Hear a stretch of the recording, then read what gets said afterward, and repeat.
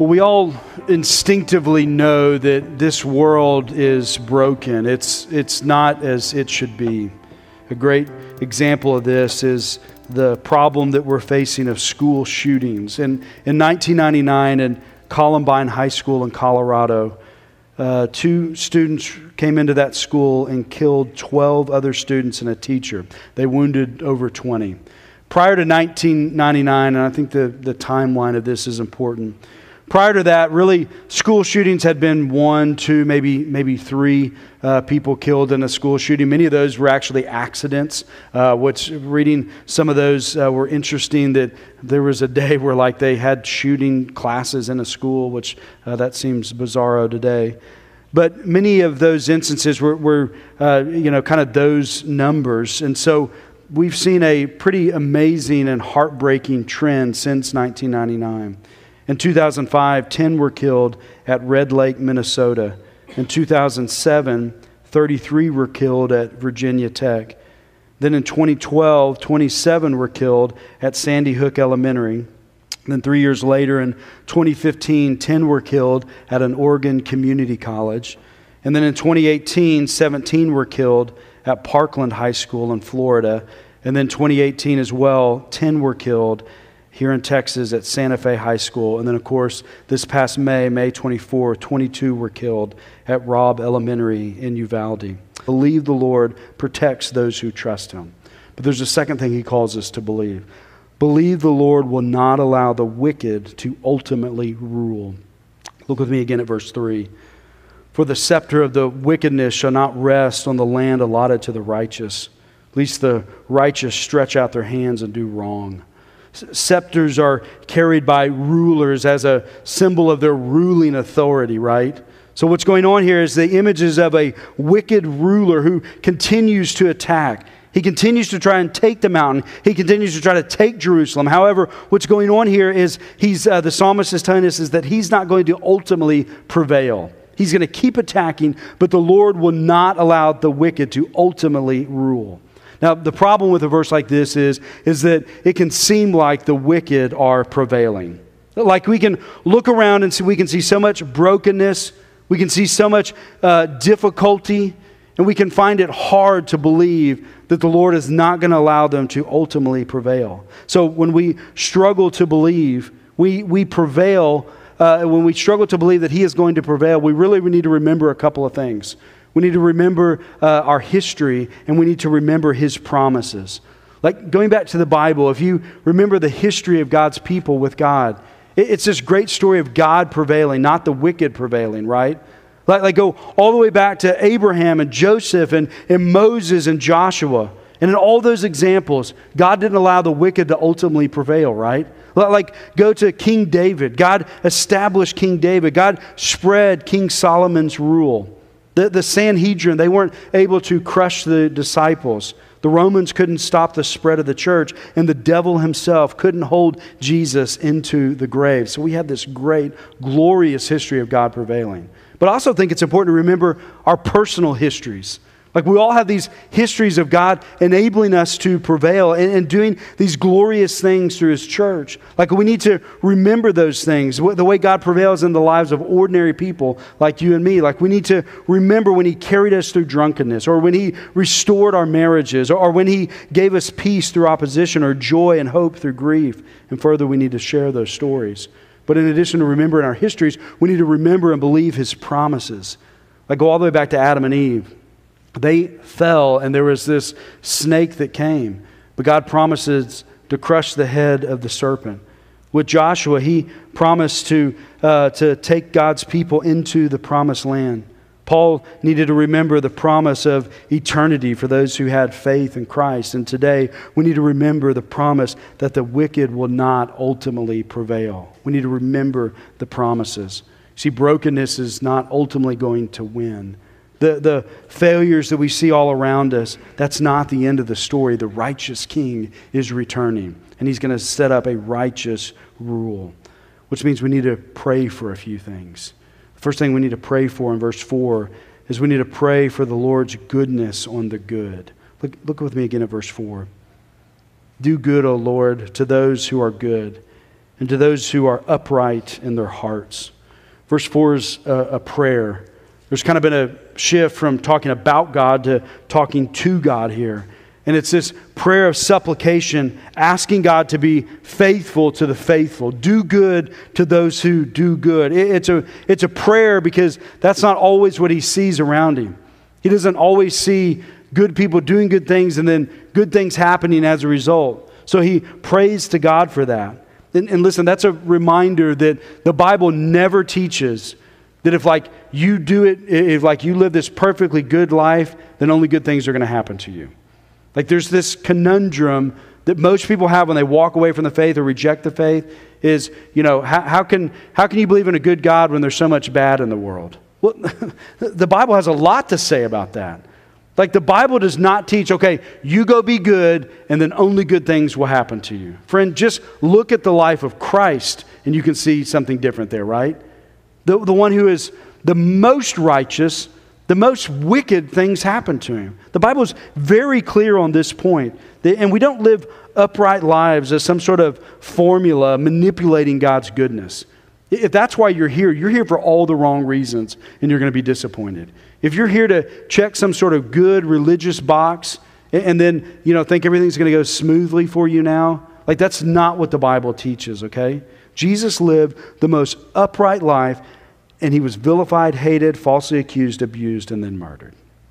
However, that's not the end of the biblical story. That's not all that God offers for us. So we might see evil in this world, but goodness will come as the good king returns and rules. Our role in the kingdom is to live faithful, upright lives, praying for the good king to do good to those who are good. He controls the outcomes and the circumstances, not us.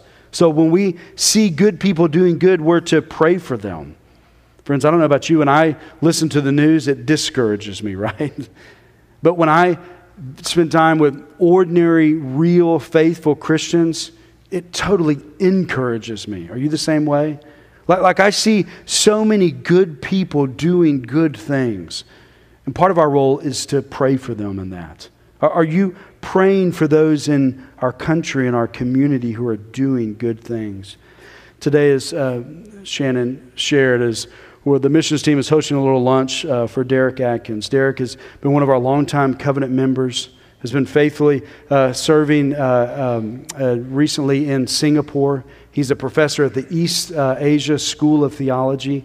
Singapore is this unique place in the world where it's very ethnically diverse. People come from all over the world to Singapore to study and do business and to live. There's all these different people groups there. And so they have this unique opportunity to train people who are then going to go be missionaries all over the world. It's an amazing strategic ministry. Derek's doing great work there.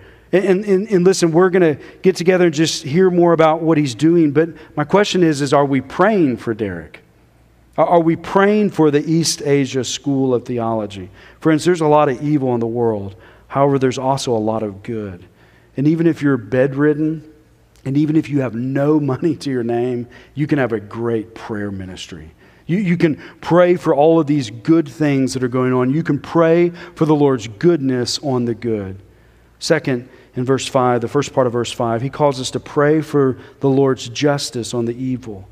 Look at the first part of verse 5.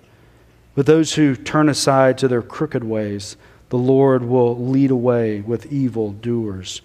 This is a declaration, but it's a prayer of sorts.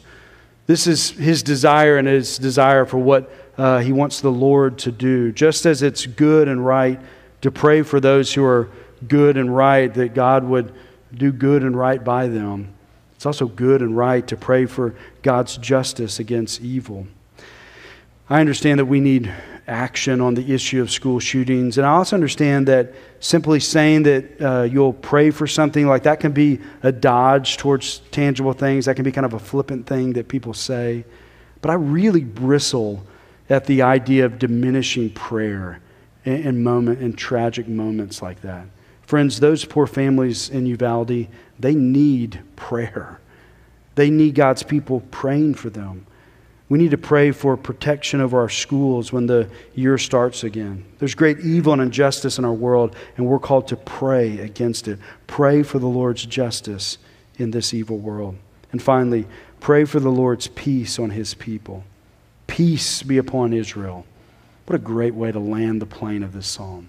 Peace be upon Israel.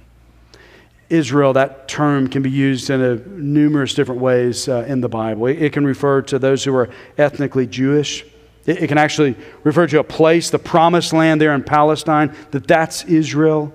It can refer to the northern kingdom as distinguished from the southern kingdom of Judah. It can refer to the elect, the believers amongst the ethnically Jewish people. It can also actually refer to Jesus himself. But I think in this case, and this is the best way to interpret it, it's referring to God's people. Peace be upon God's people. I think that's the best way to understand that. And if that's the way we interpret this, that means this applies to us today. Peace be upon believers today. But specifically, the prayer is for shalom, or holistic peace. One way to understand shalom, or this type of peace that he's talking about, is inner peace as well as outer peace. He's praying for things on the inside to be as they should be. On the inside, it should be marked by wholeness and happiness and harmony. But also, our insides and our outsides, of course, are connected. So he's praying for peace on the outside. On the outside, things should be as they should be. So there should be wholeness and happiness and harmony on the outside. Friends, we should pray for the Lord's goodness on the good. We should pray for the Lord's justice on the evil, but we should also pray for his peace for each other.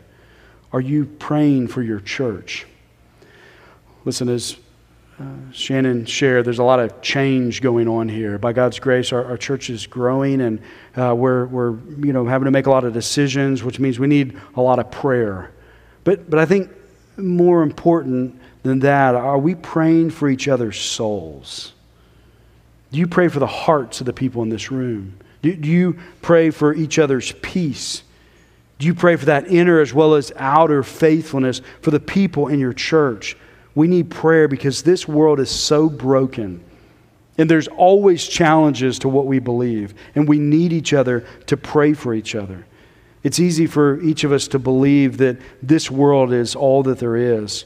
We can look around at all the personal struggles and then subtly just stop believing that He will protect us.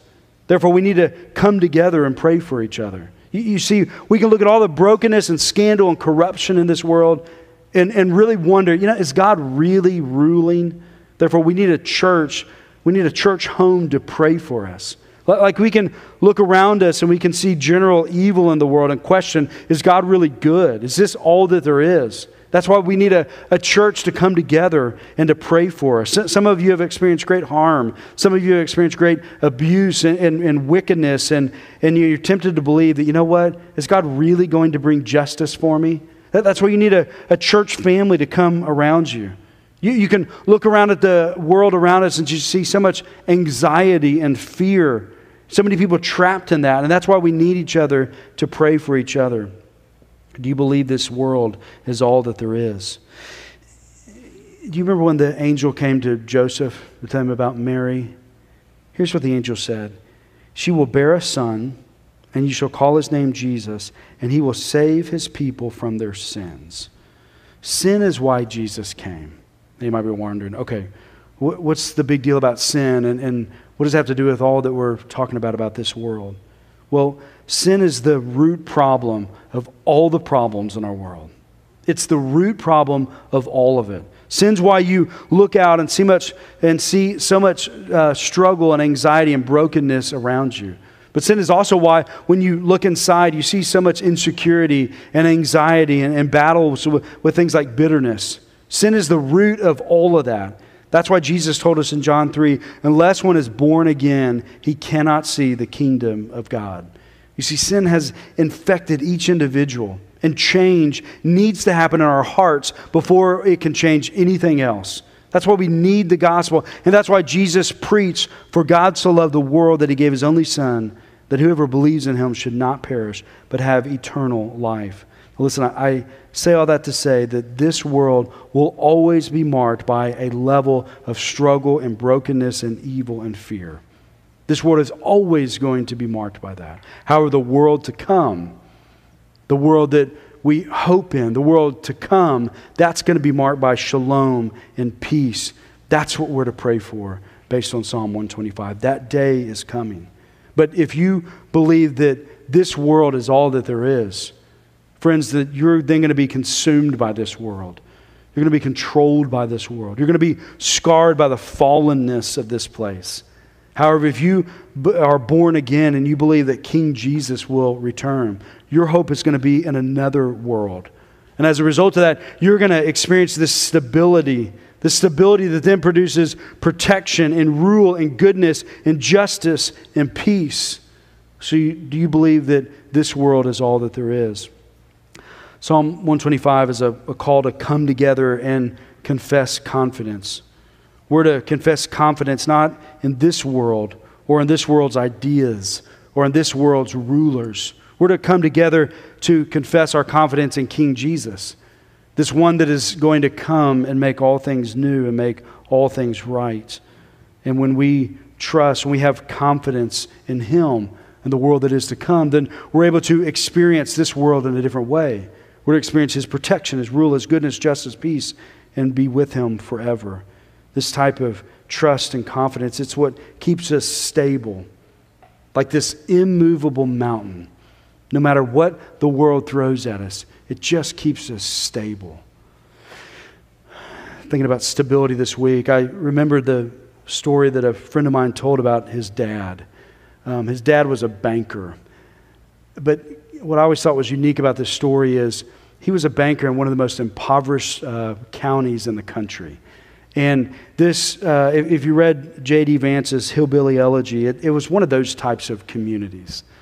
Like mining had left, manufacturing had left, and there was just a hopelessness that set into this community. And as a result of that hopelessness, there were all these problems that came: drug use, addiction to opioids, all of those things were on the rise.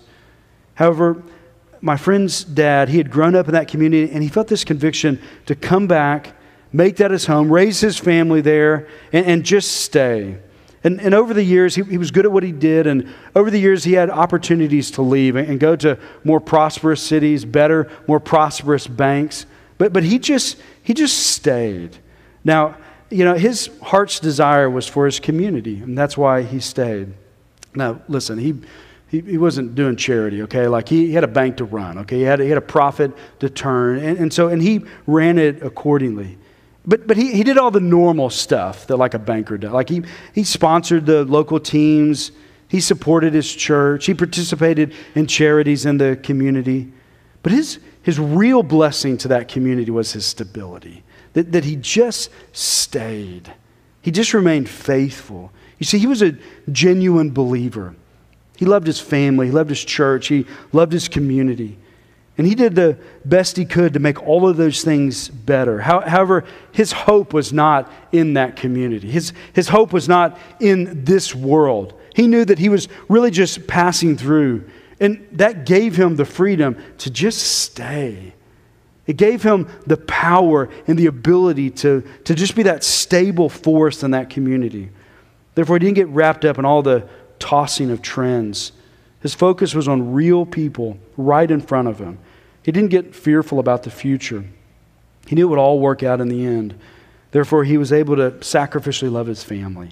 He was able to sacrificially shepherd in his church and sacrificially give to his community around him. He died a number of years ago, and his son posted a picture of him this week on social media. And he was truly at peace when he died. He was one of those men that just wasn't scared of death based upon what he believed. And his community, when he passed away, listen, it's still an impoverished community, okay? There's still real problems they're trying to figure out. They're still trying to figure out how to bring good jobs back to that community. However, real people sung his praises in the end. He had a real wife who really loved him. Children who were blessed to have known him. A family that was brokenhearted, but at the same time just filled with gratitude to have him as a husband and a father, to have known him. Friends, this world is and it will always be a mess.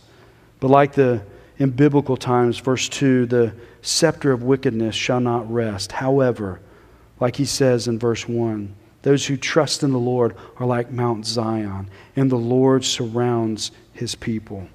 The Lord blesses those who trust in him. He blesses them with stability.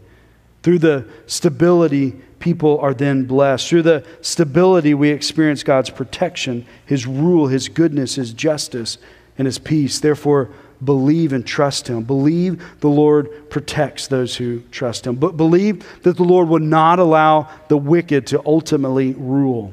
Pray that the Lord's goodness on those who are doing good. Pray the Lord's justice on those who are doing evil. And pray for the Lord's peace on his people. May peace be upon Israel. Amen. Let's pray. Father God, I pray that we would be a people marked by peace, shalom, that we would have an inner and an outer strength and stability and hope that comes only from trusting in you. Through all the ups and downs of this world, may we be a people who trust in you. Lord, do a work in our community. Do a work in this church family where we encourage each other to trust you in greater and greater ways. It's in Jesus' name we'll pray. Amen.